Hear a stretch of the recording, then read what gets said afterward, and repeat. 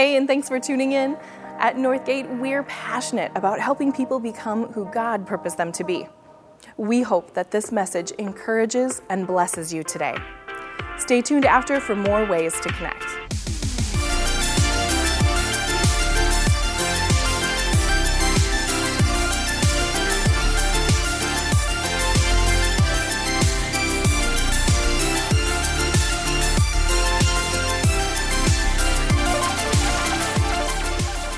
All right, good morning. It's good to see you today. Happy after Easter weekend to you. If we haven't met, my name is Steve Perkins. I am one of the pastors. I hope you had a good Easter. We certainly did here at Northgate. We had about 2,300 people between Good Friday and Easter Sunday walk through our doors, and about 40 people, mostly adults, indicated they wanted to start a relationship with Christ last weekend. And of course, we never know what is happening in that moment, but we do know the Holy Spirit is doing something in that moment. So join me in praying over these next days for those who have made those commitments to follow Christ. My Easter, personally, was sort of a mixed bag. I had a really fun weekend. But then on Tuesday, I got a hernia repair, and that was my reward for my hard work last weekend. Some of you knew about it. Thank you for praying. I'm told it was a textbook surgery, but it still really hurts, and that's why I'm sitting today, and I hope that's all right with you. I wanted to wear sweats, but this will do. I really wanted to be here today because we are starting a new series. We're calling it I'm Done. I felt that way earlier this week. But we're going to be talking about things that we all need to be done with. Things that we should all stop doing if we know what's good for us. And when I say that, maybe your head immediately goes to a place of shame, But that's not my goal. My goal isn't to shame you. It's not going to be stop it. Stop doing that. I sometimes say things like that. But I'm going to try not to say things like that during this series. My intent is to empower you. And I think you'll find this series a very relatable one, a challenging series, because we all do these things, all right? We all do these things. And most of us don't want to do these things, but we feel powerless when we do these things. And what are these things that I'm talking about? Well, making excuses, living in fear, complaining, comparing. And have you ever done this one? Being defensive. That's where I want to start today. And so let me just ask right out of the chute, are you, yes, you, a defensive person? Someone last night, sitting in the front row, said, yes, right away. I thought, good for you. Because sometimes that can feel like a defensive question, and we say, no, I'm not defensive. Maybe the person I'm married to is defensive, but you have no idea what you're talking about, Steve. Okay, but just slow down mentally, cognitively. Are you a defensive person? We'd all like to say we're not defensive. But the truth is, when someone offends us, many days, like it or not, that's our intuitive response. We go on the defense. Share lots of stories today. I remember someone 10 years ago offending me. He asked innocently enough in a very kind conversation. I didn't see the offense coming. He said, "What are you, Steve, like 40, 45 years old?" This was 10 years ago. I was like 30. And when you're 30, 40 is ancient, you know. I don't feel that way as strongly today. But I got defensive. I mean, what do you mean? Am I 40 years old? And he had his reasons why he thought that. Now, in my defense, another guy asked me the other day if I was in my late 20s. It's a true story. I was wearing sunglasses and a hat, but I wasn't, actually. But I had a very different response to that question. I didn't get defensive. No, I got down on one knee and proposed.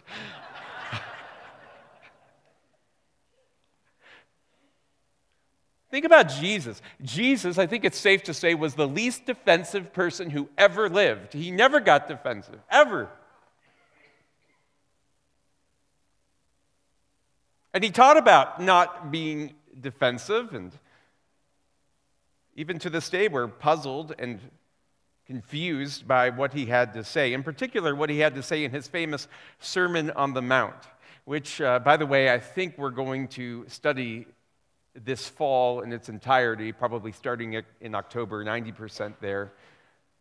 Arguably the best message ever given in the history of the world. It shaped Western society as we know it. But Matthew chapter 5, part of the Sermon on the Mount, Jesus speaking.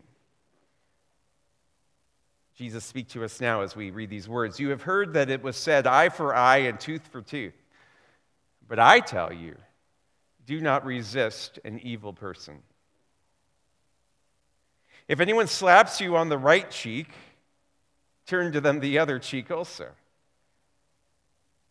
If anyone wants to sue you and take your shirt, hand over your coat as well.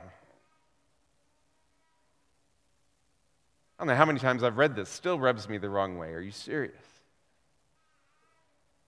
If anyone forces you to go 1 mile, go with them 2 miles. Give to the one who asks you, and do not turn away from the one who wants to borrow from you. Speaking of which, I need a loan. Anyone? Someone last night, again, they were very chatty last night. Someone asked, how much?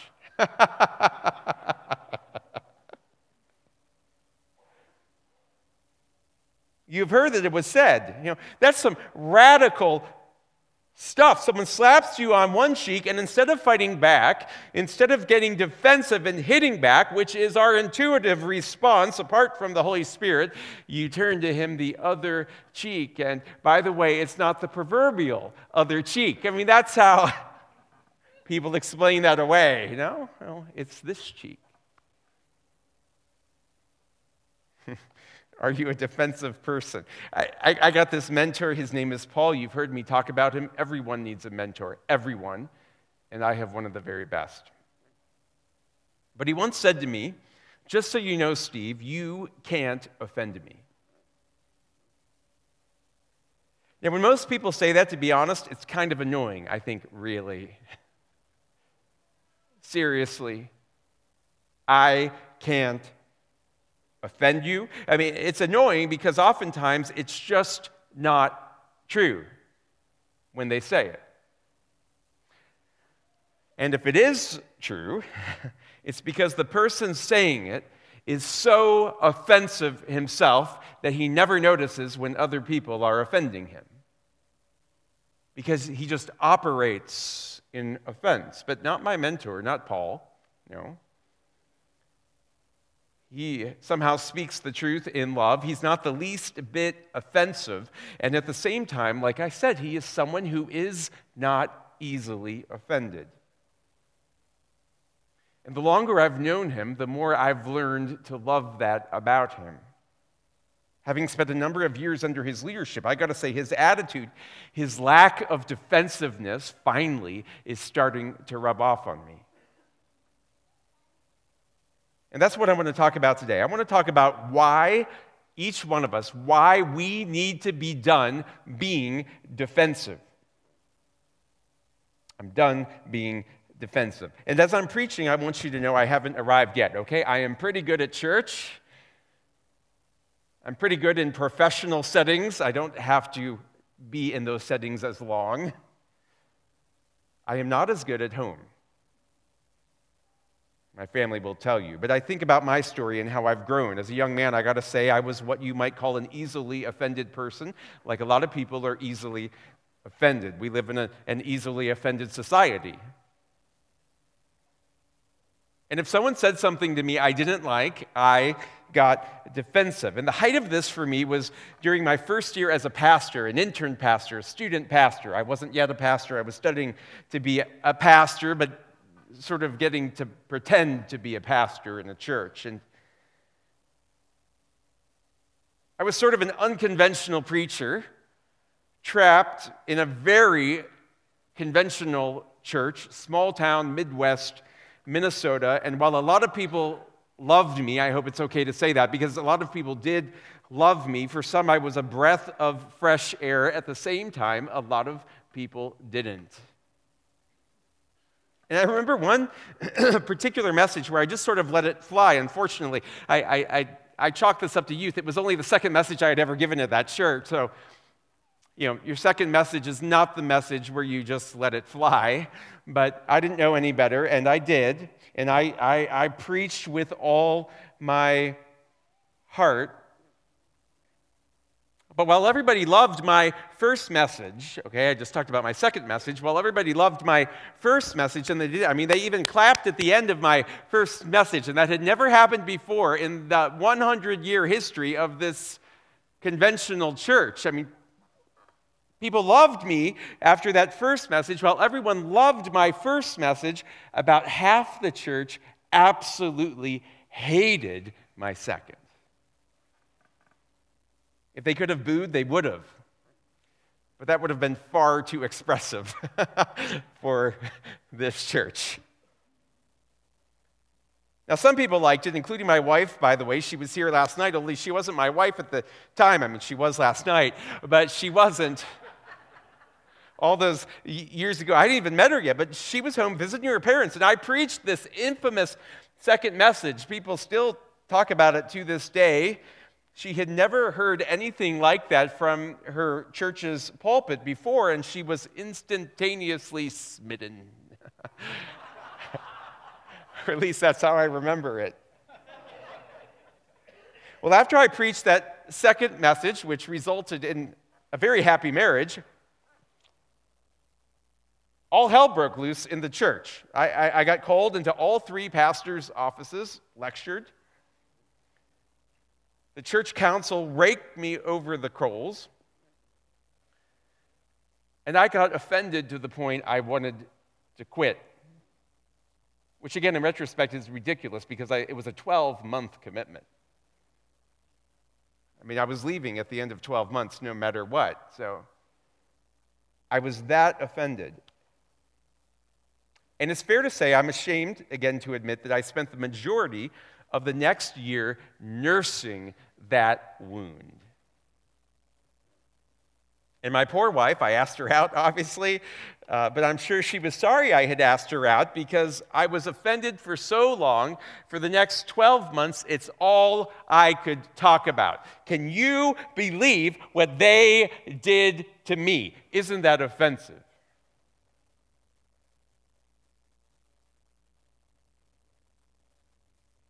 I didn't know what Jesus knows. I didn't understand what Solomon understands in the Old Testament, Proverbs 17. The third king of Israel, Solomon, whoever would foster love covers over an offense. But whoever repeats the matter separates close friends. As a young pastor, I did not know how to cover over an offense. I only knew how to get defensive. Let's talk about covering for a minute. I think of the Jewish holiday Yom Kippur. I think it wrapped up yesterday. And there was that terrible shooting in San Diego at a synagogue, just as there were all these deaths at churches around the world on Easter Sunday. But Yom Kippur, it's Hebrew for the Day of Atonement. The Passover just wrapped up yesterday, not Yom Kippur. That's another holiday. But Yom Kippur is called the Day of Atonement, but it literally means the day of covering. And we've talked about this maybe even a few weeks ago. An animal is sacrificed, not any longer, but back in first century days and before that, an animal is sacrificed for the sins of a family. So an innocent animal takes on a family's guilt. It covers it. Well, fast forward to the New Testament, what we celebrated last weekend, where Jesus is the Lamb of God, and he covers us with his blood. So sin exposes, and blood covers. Whoever would foster love, Solomon writes, covers over an offense. And so as Christ followers, if we want to be like Jesus, that's what we've got to do too. We've got to cover over offense after offense after offense. Instead of getting offended, which is easy to do, we've got to learn to live above offense. That's how we build healthy relationships. That's how we follow Jesus. We pray it at least once a month in this church, forgive us our trespasses as we forgive those who trespass against us. Which means we don't let offensive things stick. We cover them. And then notice the second half of that verse, whoever would foster love covers over an offense. That's the first half. Here's the second half. But whoever repeats the matter, this is what we shouldn't do, whoever repeats the matter separates close friends. And that is always, always, always the temptation to repeat the matter. Always. Someone offends me, and I can't wait to tell someone about it. You know what I mean? I have a pastor friend, he told me the other day, it was really just so funny. He told me the other day about someone who left his church, someone who I kind of know, used to know, someone who met the Lord here, actually. And on the way out, she said to this pastor friend of mine, I love this church and I love the people, and you're a great pastor, but I get nothing out of the worship here or your messages. So, sayonara. But otherwise, you're a great pastor.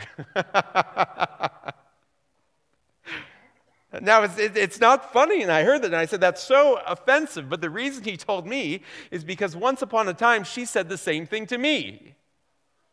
I mean, someone who met the Lord here. She said, I love this church, and I love the people, and you're a great pastor, but Steve, I get nothing out of the worship here or your messages. And so the irony was too good to resist, sitting there in Chipotle, sharing this war story with my pastor friend. And boy, did we laugh. And in many ways, he did the right thing, sort of. He sort of did the right thing. He rose above the offense in the moment. And they train you to do this in pastor school. I understand. You're supposed to grin and bear it and smile and say, God bless you. And even though you just stabbed me in the heart. The only problem, he complained to me about it later. Just as I had complained to him. That's why he told me, because he knew the same thing had been said to me. A few points to ponder. One, being defensive separates friends.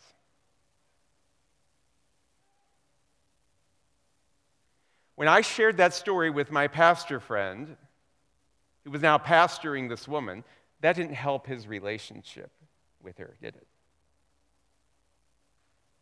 And when he shared that with me, should I have a relationship with her someday, that didn't help our relationship. Being defensive separates friends. Let me tell you a fictional story about that. Any Sesame Street fans here? Yeah, I mean, I was more of a Mr. Rogers guy. So let me tell you a story using fictitious Sesame Street characters. I'm using their names to protect the guilty, okay? So Oscar the Grouch, you know him. I want to show you how this plays out, okay? Oscar the Grouch, as usual, down in the dumps. The only thing that makes him happy, digging through the garbage. And lucky him, not too far away down that beautiful Sesame Street, brownstone boulevard, they've opened a new dump. And in a rare moment of levity and generosity, Oscar asks the Cookie Monster, to go with him. Let's go garbage collecting together. The only problem, Oscar forgets. He doesn't call the Cookie Monster like he said he would call the Cookie Monster, which hurts Cookie Monster. Oscar the Grouch enjoys himself thoroughly at the dump that same afternoon, picking through garbage, finding treasures, while Cookie Monster sits at home by himself and wonders why Oscar didn't call him when he said he would call him. I've heard the expression, don't cry over spilt milk, while Cookie Monster cries all day and night over his cookies and his milk. The next morning, after a restless night, Cookie Monster, instead of calling Oscar, calls up Big Bird, introduction of a new character, a character who has nothing to do with the story. Cookie Monster calls up Big Bird and tells Big Bird how Oscar the Grouch said he would invite him to go garbage collecting, but then didn't. Big Bird asks Cookie Monster if he thought that Oscar the Grouch had purposely not called him, and at first Cookie Monster says no, but then he begins to wonder if Oscar didn't really want him to come along in the first place because Elmo was driving, and Elmo doesn't like Cookie Monster. It's a monster thing.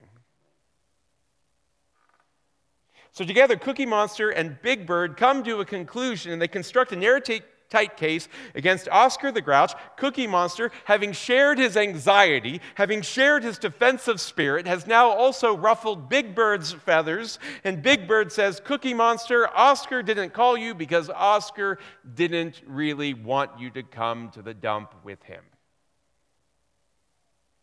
Now, obviously, in fact that cannot be disputed, Oscar the Grouch did not call Cookie Monster like he said he would call Cookie Monster, but from Cookie Monster's perspective, and now Big Bird's, Oscar had a deliberate memory lapse, and Cookie Monster in his mind now is the righteous one. Whereas Oscar the Grouch is the unrighteous one, and everyone who hears this story, Snuffleupagus, Bert and Ernie, even Rosita, if you can believe it. I mean, Rosita's so nice. They all believe Cookie Monster's version of events and pass judgment on poor old Oscar, and it's not too hard to do so because nobody really likes Oscar anyway. He's a grouch. Now, Cookie Monster early on had a choice to make, didn't he? One, cover the offense. That is, give Oscar the Grouch the benefit of the doubt. He really did forget. He just forgot. And besides, Cookie Monster, you could have called Oscar when he didn't call you. Or two, and this is what we mostly do most often, share the hurt with another friend. Right? Share the hurt. Tell the world, tell anyone who will listen, tell Big Bird and the rest of the gang that Oscar did not do what he said he would do, not only endangering Oscar's relationship with Cookie Monster, but everybody else's relationship with Cookie Monster.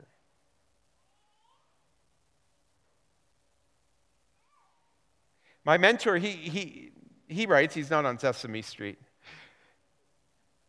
The low road of humility means forgiving the offense. The low road of humility means forgiving the offense, not assuming the worst. Whereas the high road of pride, which is how we like to operate most days, the high road of pride means treating a wound as something worth attending to. Humility says, I forgive you. Pride says, I shouldn't have to suffer at your expense. So you see, back to Sesame Street, because Cookie Monster takes the prideful road, not only is he guilty of getting defensive, but now so is Big Bird and Snuffleupagus and Bert and Ernie and even Rosita. They are all accomplices. And if they truly cared about Cookie Monster, they would have encouraged him to talk to Oscar directly. They would have said something like, I don't think Oscar meant anything by it. Maybe you should go and sit down with him. But misery loves company. And the flesh, our sinful nature, loves taking up someone else's complaint. That's why guys complain to their buddies about their wives. My wife's this. My wife's that. And the guys agree, yeah, she's terrible, the old ball and chain. Or women, they're at the wine bar sharing a chicken satay. All the time, groaning about their husbands. And the women friends, instead of being helpful, say, you're right. You shouldn't have to put up with that. Leave the bum. Why not be defensive? Because being defensive separates friends. And if someone offends you, they have the ability to offend you because you care what that person thinks. And you want to be in relationship with that person. And so why wreck that relationship by sharing the offense? Some food for thought. Next point, being defensive makes us feel worse, not better. Now, we think it's going to make us feel better. Always, we think it, and that's why we do it. But it doesn't make us feel better. The other day, I was with some friends, and I was complaining about something someone had done to me, and they were saying all the right things from my perspective. And that's why I told them, because I knew they would say all the right things from my perspective. And of course, the story was carefully crafted to ensure the right outcome. Said, yeah, man. They said, I'm sorry. That person was out of line. If that happened to me, I would be angry too. And I had to confess, it felt really good in the moment as they were affirming me. But an hour later, after the Holy Spirit regained access to my soul, I didn't feel the same. Instead of feeling better, I actually felt worse. So the next time I saw my friends, I said to them, I'm sorry. What for, they asked. I said, I'm sorry I ran down that person in front of you when I shouldn't have. And one of them said to me, he said, don't worry about that, Steve. And this is how we've been trained. This is what we're told we should do as good friends. And these friends, by the way, are all professionals. They're clergymen, like me, and one of them said, don't be sorry, this is a safe place. You can say whatever you want to say here without any repercussions whatsoever. But I said, I know that. And thank you for saying that to me, but there's a difference between being honest and being holy. And the other day, I was very honest with you. I was brutally honest. But I wasn't holy. And besides, it didn't make me feel better anyway. It made me feel worse. Instead of helping me tear down that wall separating me from my enemy, my friends helped me build it even higher.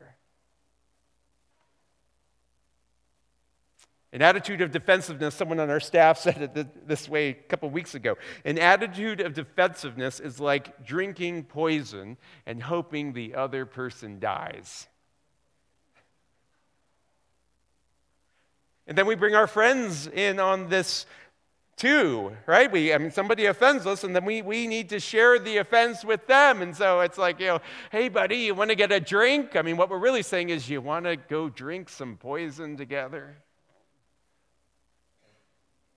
And hope the other person, the person who isn't here, dies?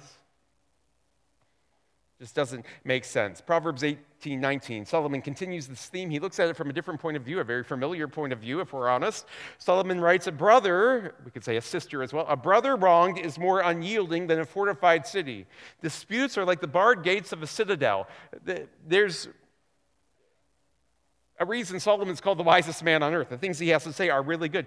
Being defensive makes us feel worse, not better. My third point, why not be defensive? Because being defensive most days, this is such a good point, is rooted in self-righteousness.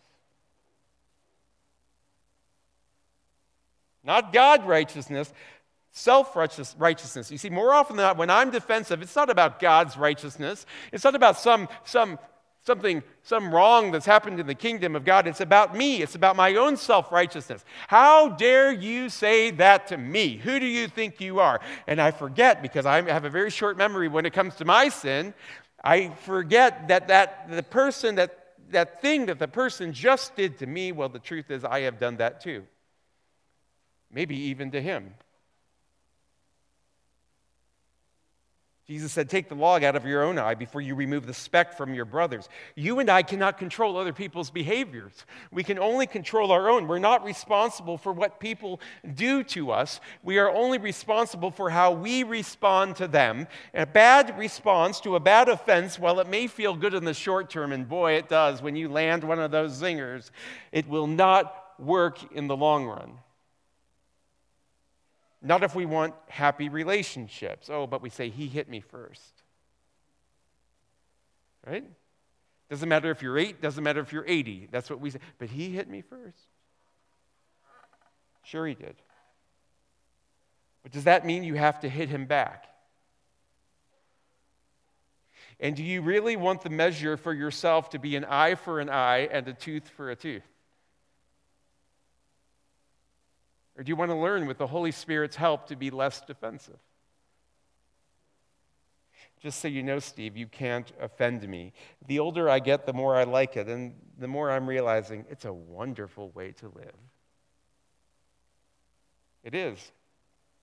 Being defensive separates friends. Being defensive makes us feel worse, not better. Being defensive is rooted in an attitude of self-righteousness. So then why do we spend so much energy being defensive? With God's help, we can learn to live above offense. We really can. Someone once said to me on the subject, he said, God's people are among the most easily offended people on the planet. And when he said it, guess what? I got offended. But then I began to think about it. I thought, that's true, and I am learning that, and I am seeing that. God is changing that in me, and that's why I wanted to talk about it today, because I don't get defensive like I used to here and there, and of course. And maybe you're saying, hey, I just had a defensive interaction with you yesterday. Here and there. But not like I used to. I'm growing up. And when someone comes to me and says, can you believe what that person said to me? I am learning not to get defensive with them. I try not to. I try not to say, how terrible, I'm sorry, go ahead and be angry. I know it's like pop culture, and I know it's the thing that wise people are supposed to say, go ahead, it's okay to get angry. I do not need anyone to give me permission to get angry. I need people to give me permission to do the opposite. Increasingly, I try to say what Jesus said. I try to convey what Jesus said. Blessed is he who is not offended in me. Blessed, that word, remember, it means happy. Happy is the one who is not offended. Well, of course he's happy. If you can't offend me, then I'm not going to get unhappy when you offend me. So I think about that church. My first year as a pastor, the criticism I got, the 12 months I wasted being offended. A lot of work, a lot of energy, but at the end I had little to show for it. And it was a total waste of time. So I say it in my heart, and I do have to say it. I have to preach to myself. I am done being defensive. Don't get me wrong, people will still say offensive things to you, incredibly offensive things. Sometimes people will compliment you in a way that it's offensive. That's not what we're talking about here. We're not talking about people not saying offensive things. That won't change. But what will change gradually over time is your response. Just ask the Cookie Monster. And the next time if you get offended, if you're really stuck, because you will get stuck, I get stuck sometimes, just think about Jesus. If anyone had the right to be offended in the history of this world, it was Jesus. And yet, for some reason, I don't know how he did it, but, well, I know how he did it. He had the Holy Spirit. For some reason, he just didn't go there. And Christ follower, you serve him. So today, Lord Jesus, we pray, I'm done being defensive. I'm done. Maybe you want to say that with me if you mean it. Maybe even if you don't mean it, because maybe that's where you start. Maybe just repeat it after me. Today, Lord Jesus. Today, Lord Jesus. I am done being defensive. With your help, I am done being defensive. And all God's people said, amen. Prayer team would love to pray for you about that or anything. They'll be right up here. Next week, I'm done making excuses. I'm looking forward to sharing that with you. Please stand for God's blessing. If it's all right with you, I'll sit.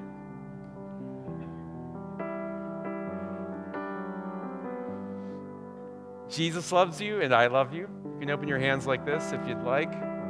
And now unto him who is able to do immeasurably more than all we ask or imagine, according to his power that is at work within us, to him be glory in the church and in Christ Jesus, throughout all generations, forever and ever. And all God's people said, amen. I love you. Turn around and say hi to someone.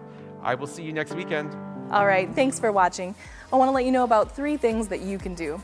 First, you can locate discussion questions for this message on our page so you can do some independent study or talk with a group to help you process.